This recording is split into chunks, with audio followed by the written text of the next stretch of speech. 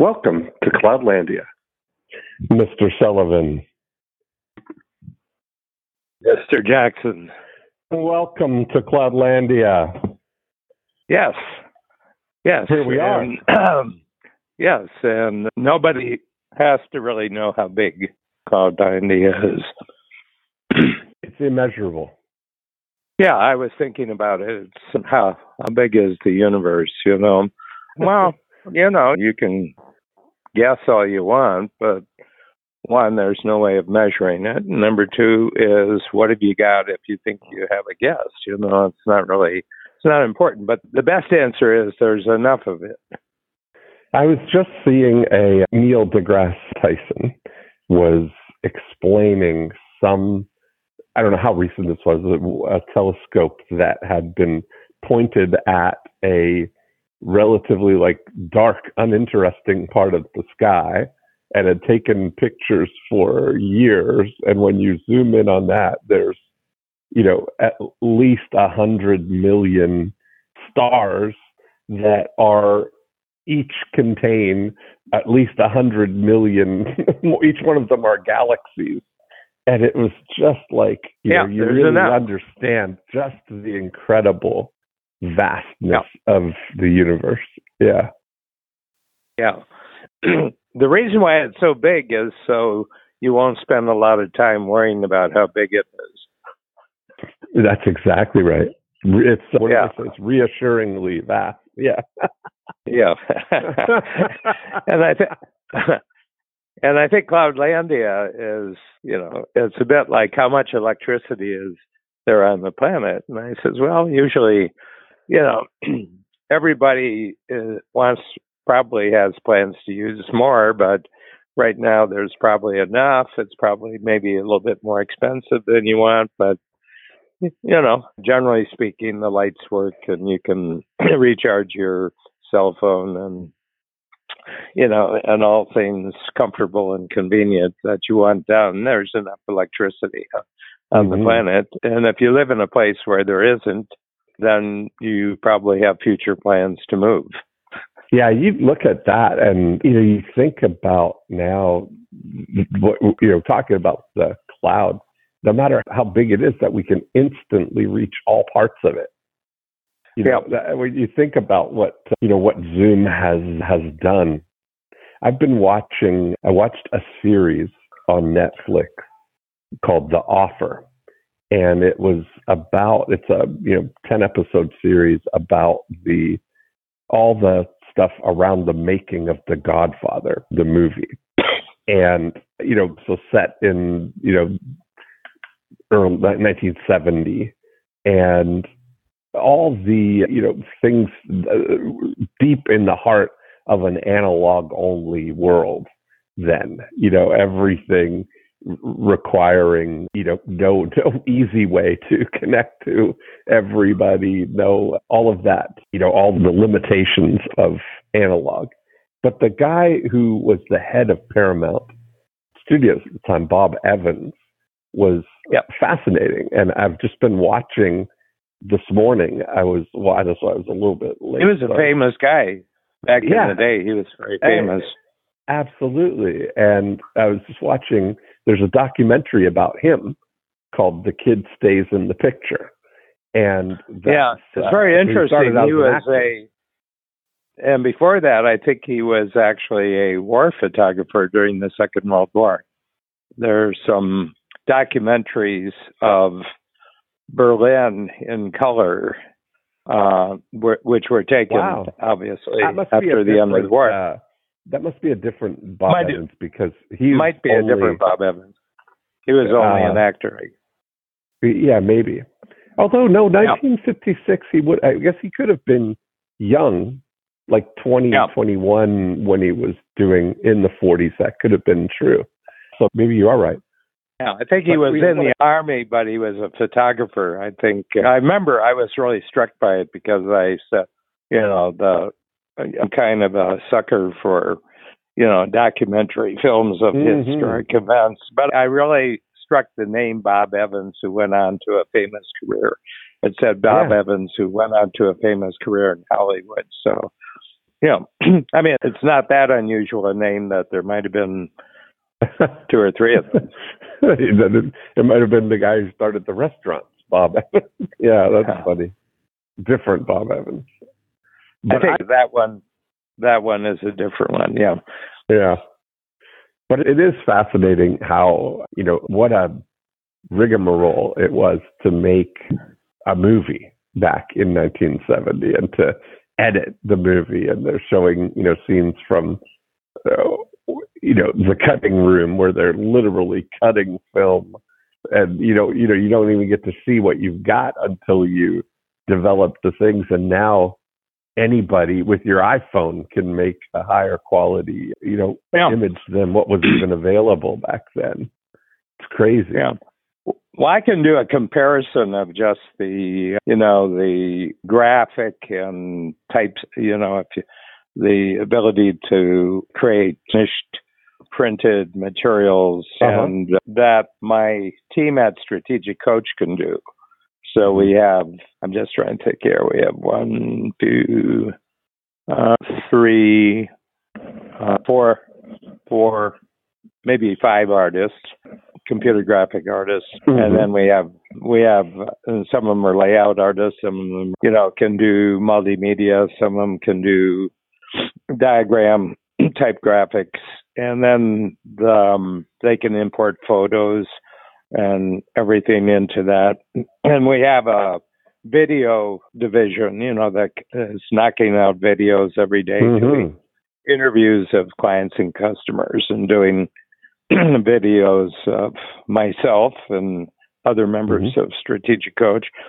And then there's the whole production of actually producing and printing the materials. And I would say on an average week, we could produce 10 times more material, finished material, with my team in 2022 than my entire advertising agency could in 1972, so 50 years ago. Yeah. Not my advertising agency, the advertising agency that I worked for. And it was the second largest agency in Canada and part of a worldwide network called BDO. And it's just a matter of course. We consider, that if I send a drawing to my layout artist for a new tool at first thing in the morning, and let's say she starts working on it at 9 o'clock, I'm coaching that tool with a finished project by 11 o'clock that morning. Yeah. Wow, that's awesome. No. Yeah. And I had a case that I got an idea during a workshop. So this would be a Zoom workshop, 6 hours long, and I start at 9 and finish at 3. So at around 10 o'clock, I just got an idea of a new tool, and I sketched it out at the 10 o'clock break and sent it through to the artist. And she sent it back, the complete layout, where I could put in the finished type at noon. And I used it at, about 1:30 that afternoon. That idea came up at 10 o'clock, and I had the finished product to do. And I'm impressed with that. It's not like I say, oh, we can do that. But it's a thought that doesn't even exist 50 years ago or 30 years ago. It's just a silly thought that you could do something like that. But it's, and let alone the bigger idea that there's 100 people gathered by video screen that you're using it for. That's so yeah, and they each get for granted. Yeah, and they each get a copy of the finished with all my sample copy. In other words, I tell them examples, but they get a writable PDF too. Right. And they can, on their iPad or on their computers, they can go in and they can type in their thinking, looking at the thinking that I've already done.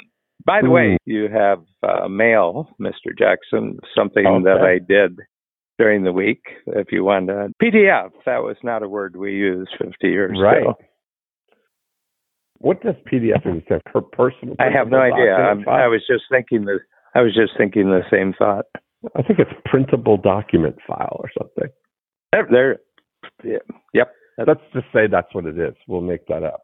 If it wasn't, two or more people. If it wasn't that before our podcast, it is now. It is now. Yeah.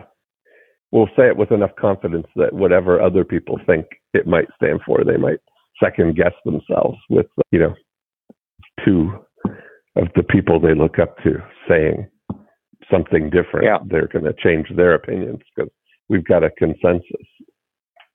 Yeah. Well, I'm very excited. What is it? What do I have? I got? Is it an email or a physical? No, it's called Best Compelling Offers. Okay. And then it's got a little quote at the top of the page that says, a compelling offer is 10 times more persuasive than a convincing argument, with a dash. Oh. And Dean Jackson. It says Dean Jackson. That. That's right at the. I like what I'm hearing. And that's been a big winning strategy for me, is separating the compelling and the convincing. Yeah. And that's really interesting because it's easier to, especially when you're working with invisible prospects, getting people. It's easier to get people compelled to raise their hand and identify themselves and poke their head up than it is to convince them of anything. So now I'm excited to see how that tool works out. Yeah, and what I did is I just went through and I said, what are compelling offers? 3 compelling offers that Strategic Coach has. And one of them is who, not how. That's a compelling offer. As soon as people get it, they say, oh, wow, that's really interesting. And I want that. Yeah.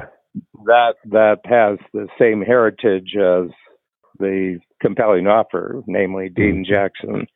And then number 2 was the gap in the gain, when you explain if you measure against an ideal, you always fail and you're in the gap and you're miserable. But if you always measure your progress backwards against where you started, you always feel you've made tremendous progress and you feel happy with it. And I said, it's your choice. Yeah. Whether you want. So that's a compelling offer. And the third one is 10 times is easier than 2 times. Yeah. If you use the 2 other offers above, if you do who, not how, and you stay in the gain, you will experience 10 times growth, and you will discover that it's easier than before when you tried to go 2 times doing everything yourself and not being happy with your progress. So I said, if you put these 3 compelling offers together, it's kind of like a formula. It's kind of a breakthrough formula. And then I had everybody, all the, this was the free zone on Thursday that I did this for.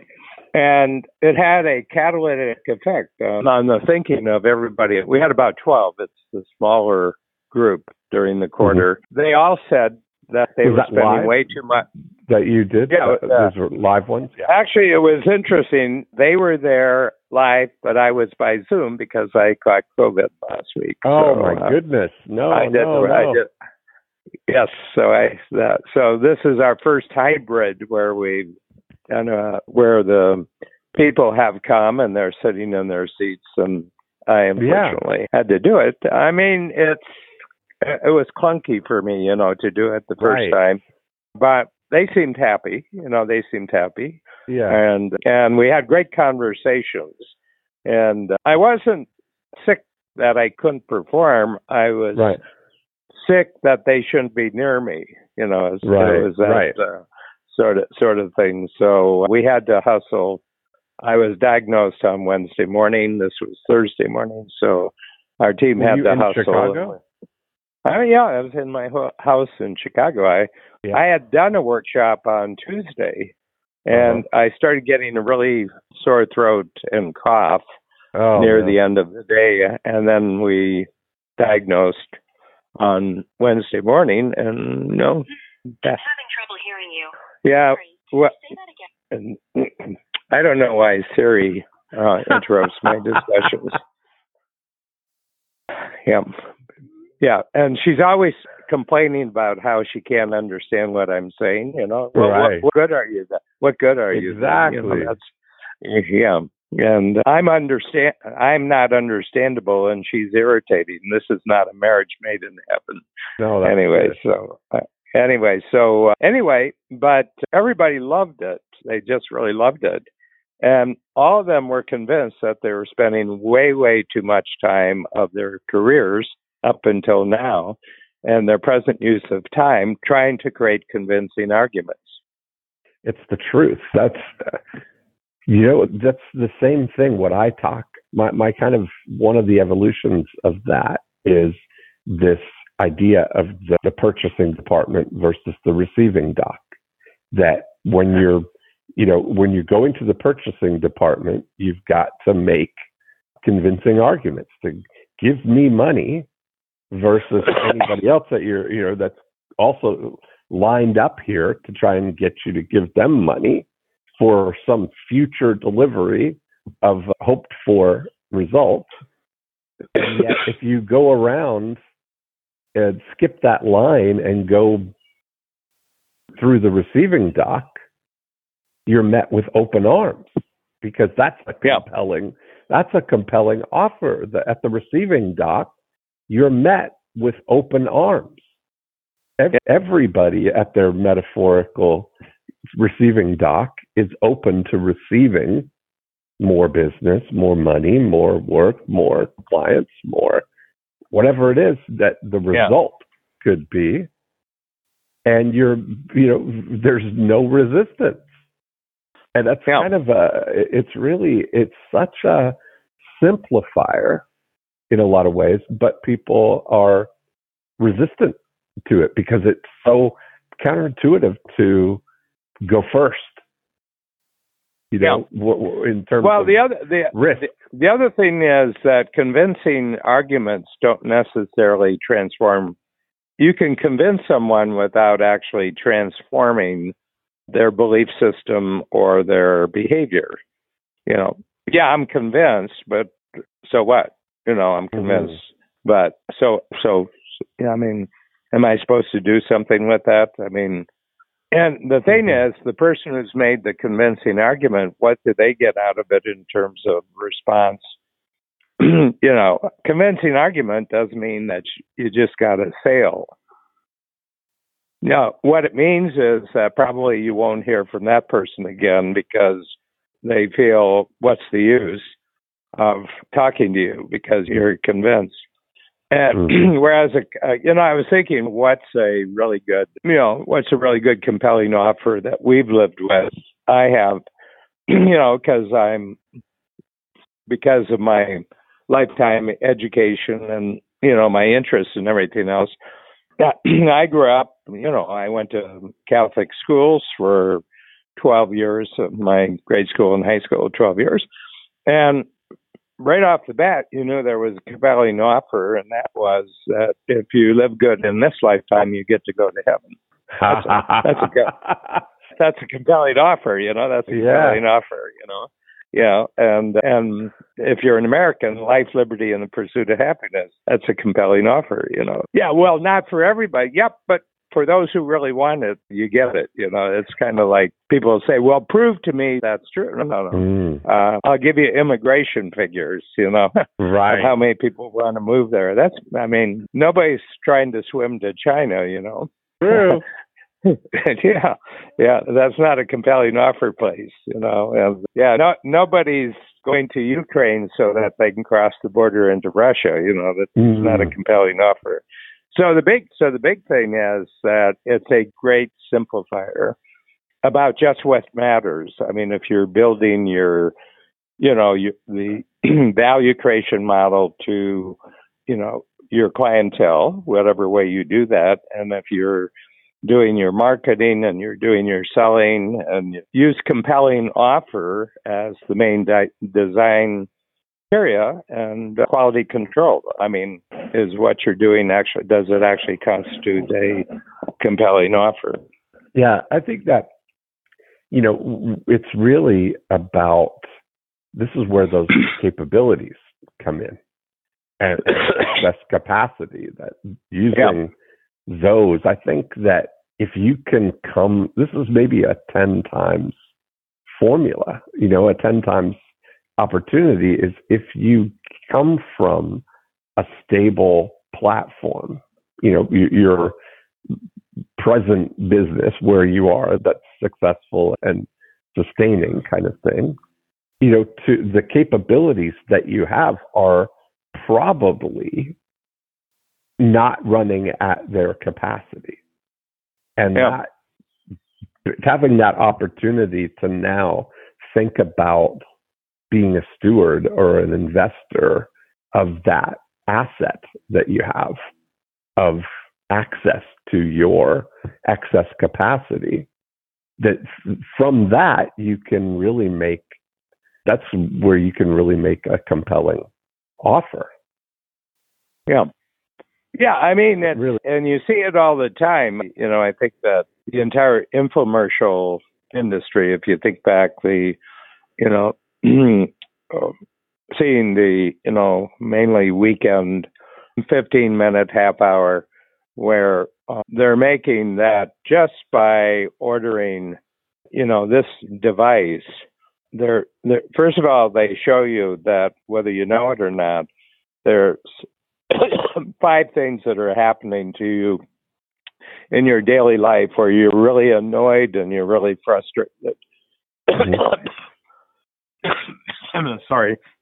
And it all comes down to the fact that you're trying to do it a really hard way, but there's one device that's now open that actually relieves you of these 5 bothers, not only today when you get it, but for the rest of your life. You've just cleared out, thousands and thousands of future days of the annoyance that's being caused because you lack this one device in your home. It's a compelling offer. It's a compelling offer. Yeah. I mean, if they're good, they're really a compelling offer. I mean, I think they all try to make what they're doing, a compelling offer. And probably where they fail is where they're making a convincing argument. And I see a lot of market. So where do you see it? I mean, let's use real estate, and getting listings. What would you say is the message that falls into the category of a convincing argument that a real estate, agent would try to make? That absolutely. Okay.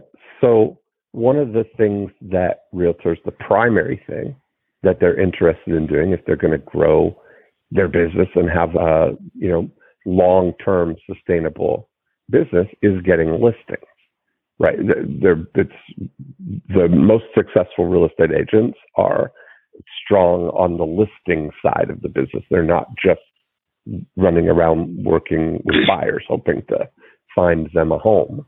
There's much more leverage in listings. So part of the thing that they have to do is get themselves chosen over all the other realtors that also want to get that listing.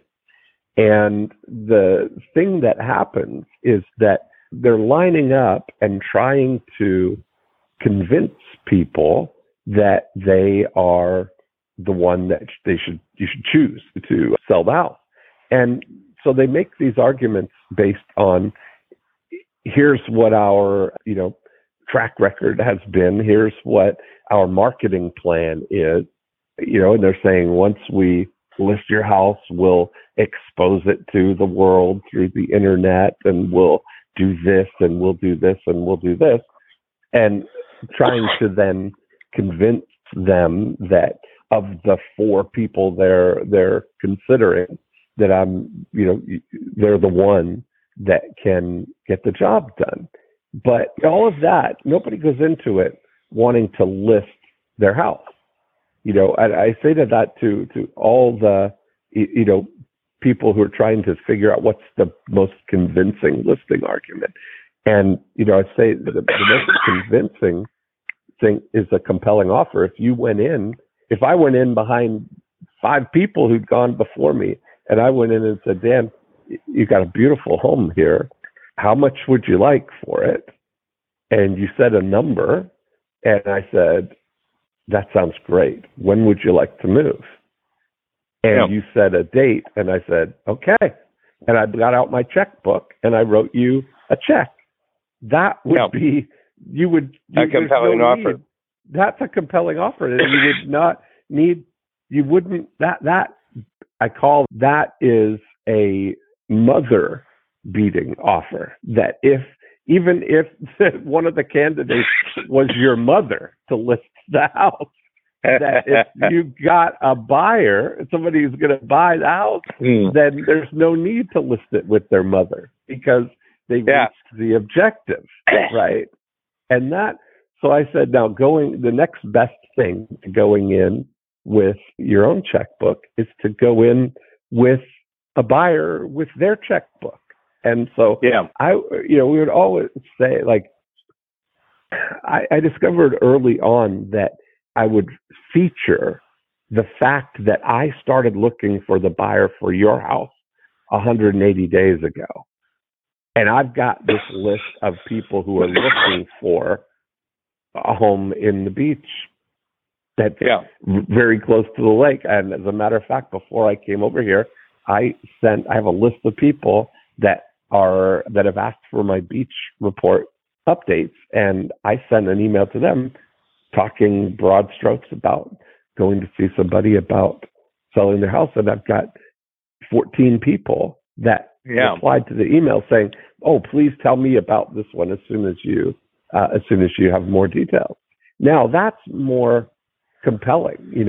Dan, I did a show. This was in the early 90s. I found out that public access, like our local cable, was mandated to offer public access to the community.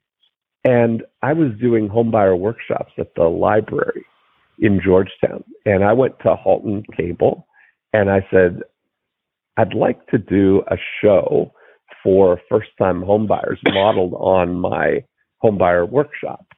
And they said, oh, that sounds like a great idea. And they had the studio and everything. I got a half-hour show, which was really an infomercial, basically, because I had a guide called 6 Steps to Homeownership that I would, intersperse throughout the show and have people call a recorded message, my voicemail, basically, to ask for the guide. And I got that show produced and on the air 2 nights a month on the first and third Thursdays for a year. And I had to pay $500 for the labor, the crew and the editor for the thing. That was it. Airtime and the studio and stuff was all $500 for the year, or $500 for the year. For the year. Yeah. Because that's a compelling offer. So I would make sure, Dan, that I set up a listing presentation on those Thursday nights. At my show was on at 7:30, and I would set up a listing appointment for 7 o'clock. So we would have a chance to go through the house, talk, get settled, then start talking about marketing, and about 7:45, I would time it, and I'd be talking about the marketing, and I'd say that those words. So, what's different, Dan, is while I'm here talking to you about listing your house, I'm actually out there looking for a buyer for your house. Yeah. And I'd say, let's go into the TV room here. And I would turn on, and then there I was on TV while I'm standing there right with them. And while this is going on, after the commercial section of the thing where I'd say, no need to write anything down. I've got a free book for you that you can get. Just call this number for a recorded message and I'll send one to you right away. So I would dial the number and push in my code to retrieve the messages, and they would hear person after person leaving their contact information for me to send the guide. And it was overwhelmingly impressive for people to see that, wow, this guy really does have a way to find buyers. Well, it's magic. I mean, you've introduced magic into a realm where most people think it's a chore. It's a chore. Yeah. It's a time, you waste a lot of time. So you kind of dread it. You kind of dread going through the normal process. I'll tell you, I'm going to give you three times that I have made someone in the real estate industry in the beaches very unhappy. Okay, here's the first one. So Babs and I lived in Lower Chinatown, and we rented, but we made a decision that within the next 12 months we were going to buy, and we were going to go to the beaches in Toronto. Very, for those of you who don't know, it's very attractive part of Toronto, and it's named because it's got a beach and it's got a boardwalk, and it's a great place. Anyway, we also picked the street that we wanted to live on, and we wrote up a series of attributes that any house that we bought would have to do this. We had about 8 of them because there was a real estate agent in the program who had the beaches as part of his territory, and he say, if you ever want to move, I'll find something. And we said, well, here's the attributes. So we're not going to go looking at homes, and you're going to sell us into why we want this home. This is the home we want. So if you don't find that, don't talk to us, and we're not going to go and visit. Okay, so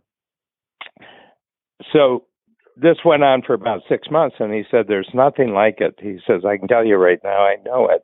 And I said, well, there's nothing that you know, but are there other agents that you know who might know that something like this exists? It's just that it's not on the market. So he did that for about 2 months, and he was quite, and I actually just expanded his real estate agent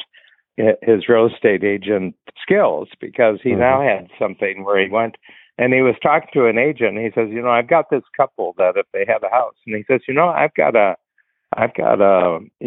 one of my customers who's building a new house right on Balsam Avenue, right across the street, but they've got this little cottage, and it doesn't look like much from the outside, but when you go on the inside, it kind of looks like this list that your clients have.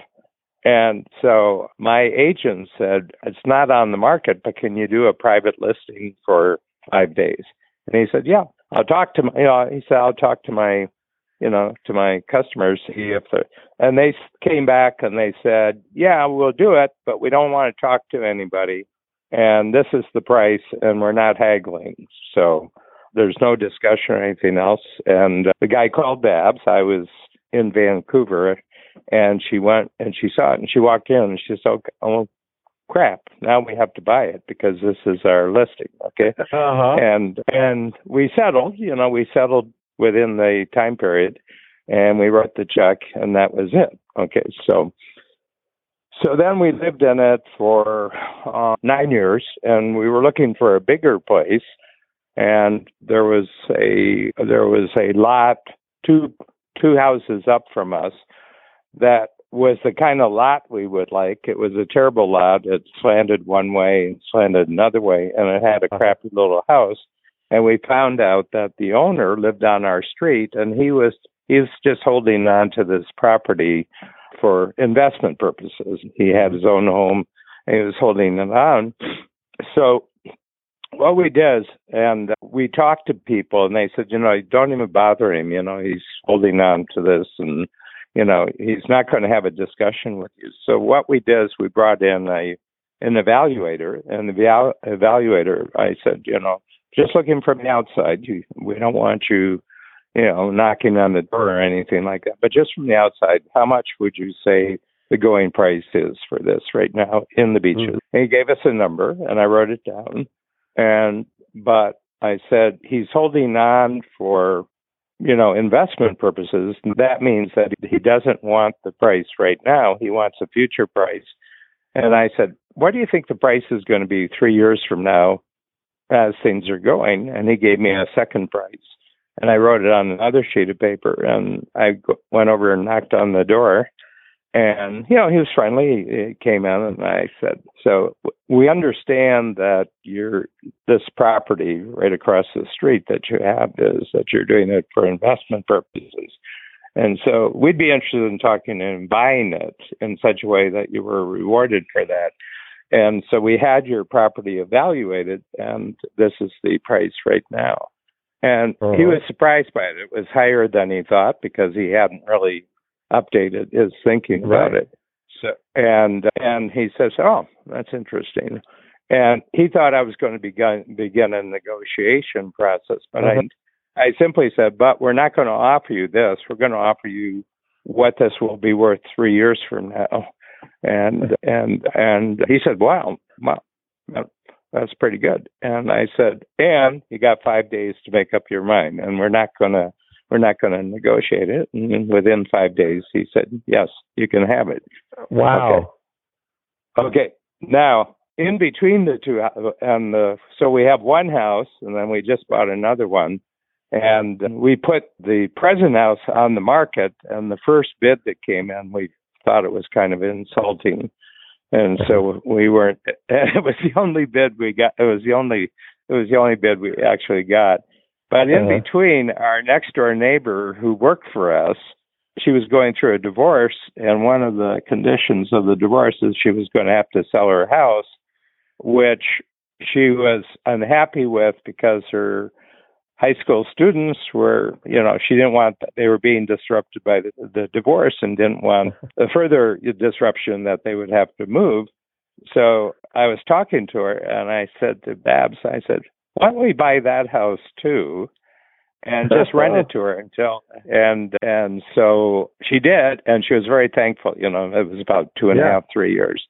And so she just rented, and it was a reasonable rent and everything else. Her kids graduated, and then she moved and bought a new house, and we gave a good price. So in all three cases, there were people who were angry in the real estate business because not one of those houses ever went on the market. There you go.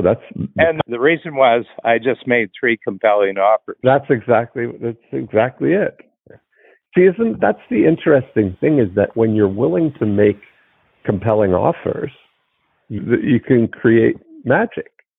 You can create and you save an enormous amount of time and effort. So people said, "Yeah, but you could have bargained the person down." And I said, "Yeah, but what's my time worth that I'd want to spend bargaining over a period of days?" And then they'd say, "Well, I'll see if I can get a competitive bid," and then they put you into the competition market that you're bidding against other people.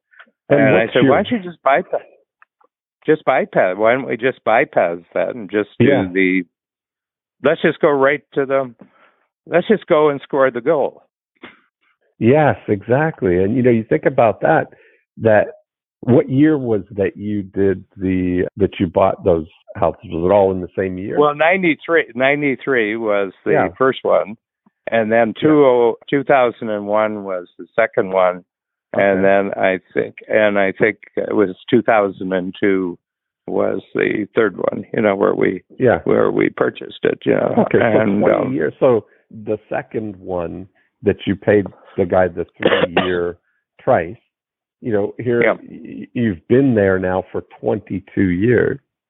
Yeah. How much of a difference did it make in your ultimate, thing I would paid say the 3-year price compared to the it's one of our realty. He's a Keller Williams. He runs a big. Well, he's one of your customers. Glenn. Yeah, Glenn. McQuinney. Yeah. And Glenn came down. We had a party there, and of course we have all 3 of the homes knit together with. And he came down. And he said, "Oh my God." He said, "I don't think there's anything like this in Toronto." And I said, "Not that we're selling, but in your mind, you're fast at giving a number." And he said, "Well, separately or together?" I said, we wouldn't break it up. We would, sell it as." He said, "Well, it's so unique." And he gave us a number that if you went back and compared it to what we had paid for all 3 of them in the first place, was 3 or 4 times. Yeah. Isn't that great? It's so, yeah. No, I just wanted to see I just wanted to see how you would have graded my compelling offer homework. I think it's fantastic. You just proved, that's exactly what I was saying. There's no need. You went and knocked on the guy's door and offered him the 3-year future price. Now, Yeah. there's no way that he's going to counter that with, Yeah. you know what, let me get 4 real estate agents in here and see what they could do if we listed it. It's like, the compelling offer with a deadline of 5 days is, why would he? It's like, it's almost like, it's like Zig Ziglar, right? So you can get anything you want in life if you help enough other people get what they want. And that, you're thinking, what does he want? Yeah. And the big thing is that you're actually, when you're making a compelling offer, you're selling the future. When you make a convincing argument, you're trying to sell the past. Right. That's well said. You're trying to sell in other words, past. why do all investments have somewhere on the sheet, where you have a description, past performance is no indicator of future success, That is exactly right. That's exactly the past right. doesn't tell you. The past doesn't tell you anything about what kind of future that people want. But here it was specific that I understood. I kind of understood in the first case. I'm just trying to put this together because I haven't thought it through.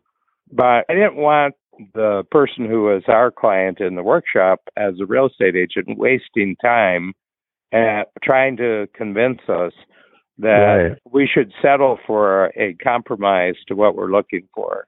You know, and I didn't want him wasting time, but on the other hand, I didn't want to waste anybody else's time. It was either there's a matchup here or there's no matchup. But if there is a matchup, this can happen. And, so our agent got a sale and the other agent got a sale, and the people who agreed to our offer or who gave us the offer, they were going to have to go through the process somewhere along the line anyway, and they were really busy and they were building another home. And we did it according to their deadline when they wanted to move out, it wasn't. Yeah, so you're just looking at what is the future that each of these people are trying to create.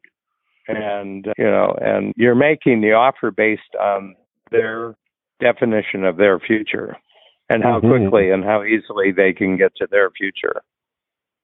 It's really, as I'm thinking about what you're saying about the future, is that really is at the heart of, in a marketing situation, what I was talking about going to the receiving dock is really about a risk reversal, which is very compelling. Yeah. And it's just a matter of time. It's just a matter, if you know that an engagement with you and your business is going to produce this, future benefit for the person who's engaging you. Yeah. The convincing is trying to lay out and give people enough confidence that they're willing to take a risk on. Well, not only that, but they're willing. Yeah. They're willing they're willing based on evidence from the past, which they have no way of checking out, whether it's true or not, that they will risk their time in the future on a possibility that if they have you doing the work, but to a certain extent, they have to convince themselves, too, that there is a price that if this salesperson, the listing salesperson, could find a buyer for it, that they might be willing, but right at the moment, they don't have any intention of selling. And so there's a lot of, you're trying to get people to fundamentally change their whole notion of the future, at least the immediate future or the short range future, for the sake that they might make some money, And then they have to find another house, and then what are they going to do? I mean, you're asking people to work really hard. A convincing argument. You're asking people to work really hard. And so, I mean, it's such a beautiful thing about why things work and why things don't work. I think what you've put your finger on, when things work, is because there's a compelling offer here. When things don't work, it's that there's a convincing argument that's compelling no action. Yeah. It's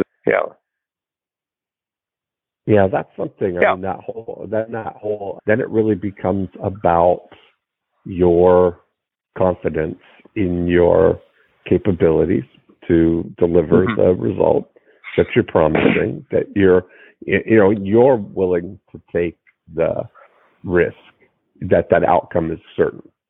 You're certain in this thing, and that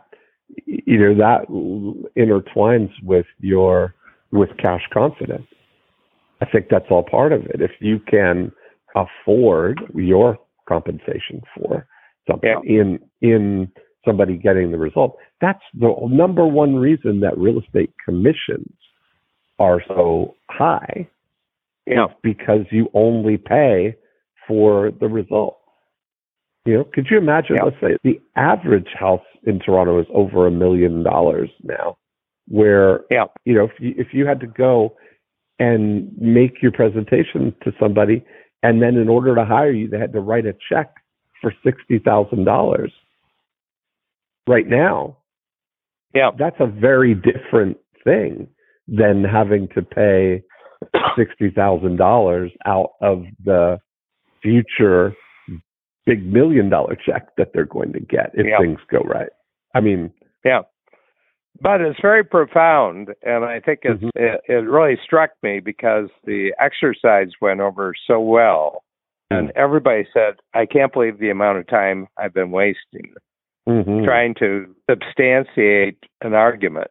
In other words, that basically my strategy for being in the marketplace as an entrepreneur is a argument. It's an argument. It's not an offer. It's not an offer. Right. And so anyway, I think it's metaphysically, I think it's kind of the dark world or the light world. It's got that. That's right. And most of what people do is dark world stuff. They live in the dark world, and it's frustrating trying to convince people all the time. Yeah. Very interesting. I love discussions like this. Like that's just and you see it when you see it and hear the tales of it. Just breaking down your three. There's three different flavors of compelling offers that allowed you to compile these three properties that there's nothing like it, and you just missed out on being able to have a compelling offer for the guy behind you so you could have your driveway. That's out of question now. But I can imagine that would be the ultimate thing, Yeah. And I mean, it's an interesting. I mean, it's just a very interesting thing and it has something to do with that. The listing process is actually right from the beginning. That's a competitive process.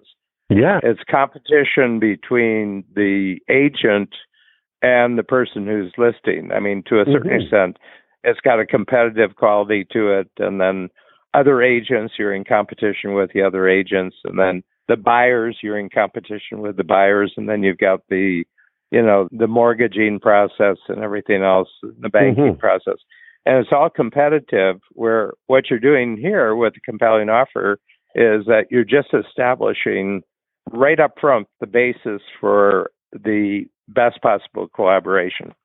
I mean, that's exciting. I'm a wordsmith and I'm looking at the difference between convincing versus compelling.